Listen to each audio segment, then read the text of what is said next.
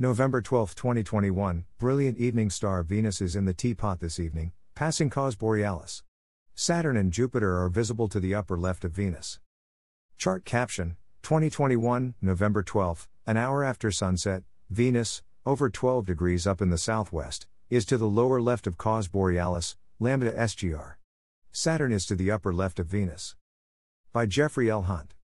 Chicago, Illinois, sunrise, 6:37 a.m. CDT, sunset, 4:32 p.m. CDT.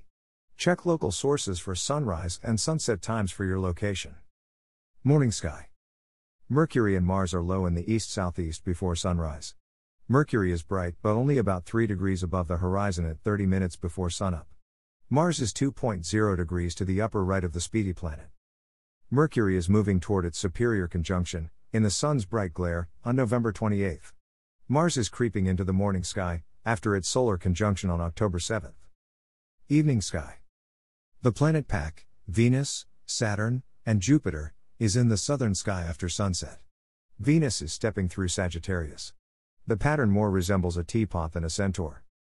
This evening Venus passes 1.7 degrees to the lower left of Cos Borealis, lambda SGR on the chart, the northern part of the bow of the Archer. Find the planet over 12 degrees up in the southwest, 1 hour after sundown. Use a binocular to see the stars at this level of later twilight. In the teapot, Cos Borealis represents the star at the top of the lid of the pot. The star is reddish in color and it is less than 100 light-years away. The star is thought to have a diameter that is over 10 times larger than our Sun, shining with a brightness of over 50 suns. Saturn, stepping slowly eastward in Capricornus, is over 30 degrees to the upper left of Venus. Bright Jupiter is 15 degrees to the left of Saturn. The Jovian giant is moving eastward against the sidereal backdrop as well, in front of the stars of eastern Capricornus. This evening, the moon is nearly 16 degrees beyond, to the east of Jupiter. Jupiter moves into the western edge of Aquarius on December 14. Use a binocular to watch its slow eastward advancement compared to the distant, dimmer stars in the region.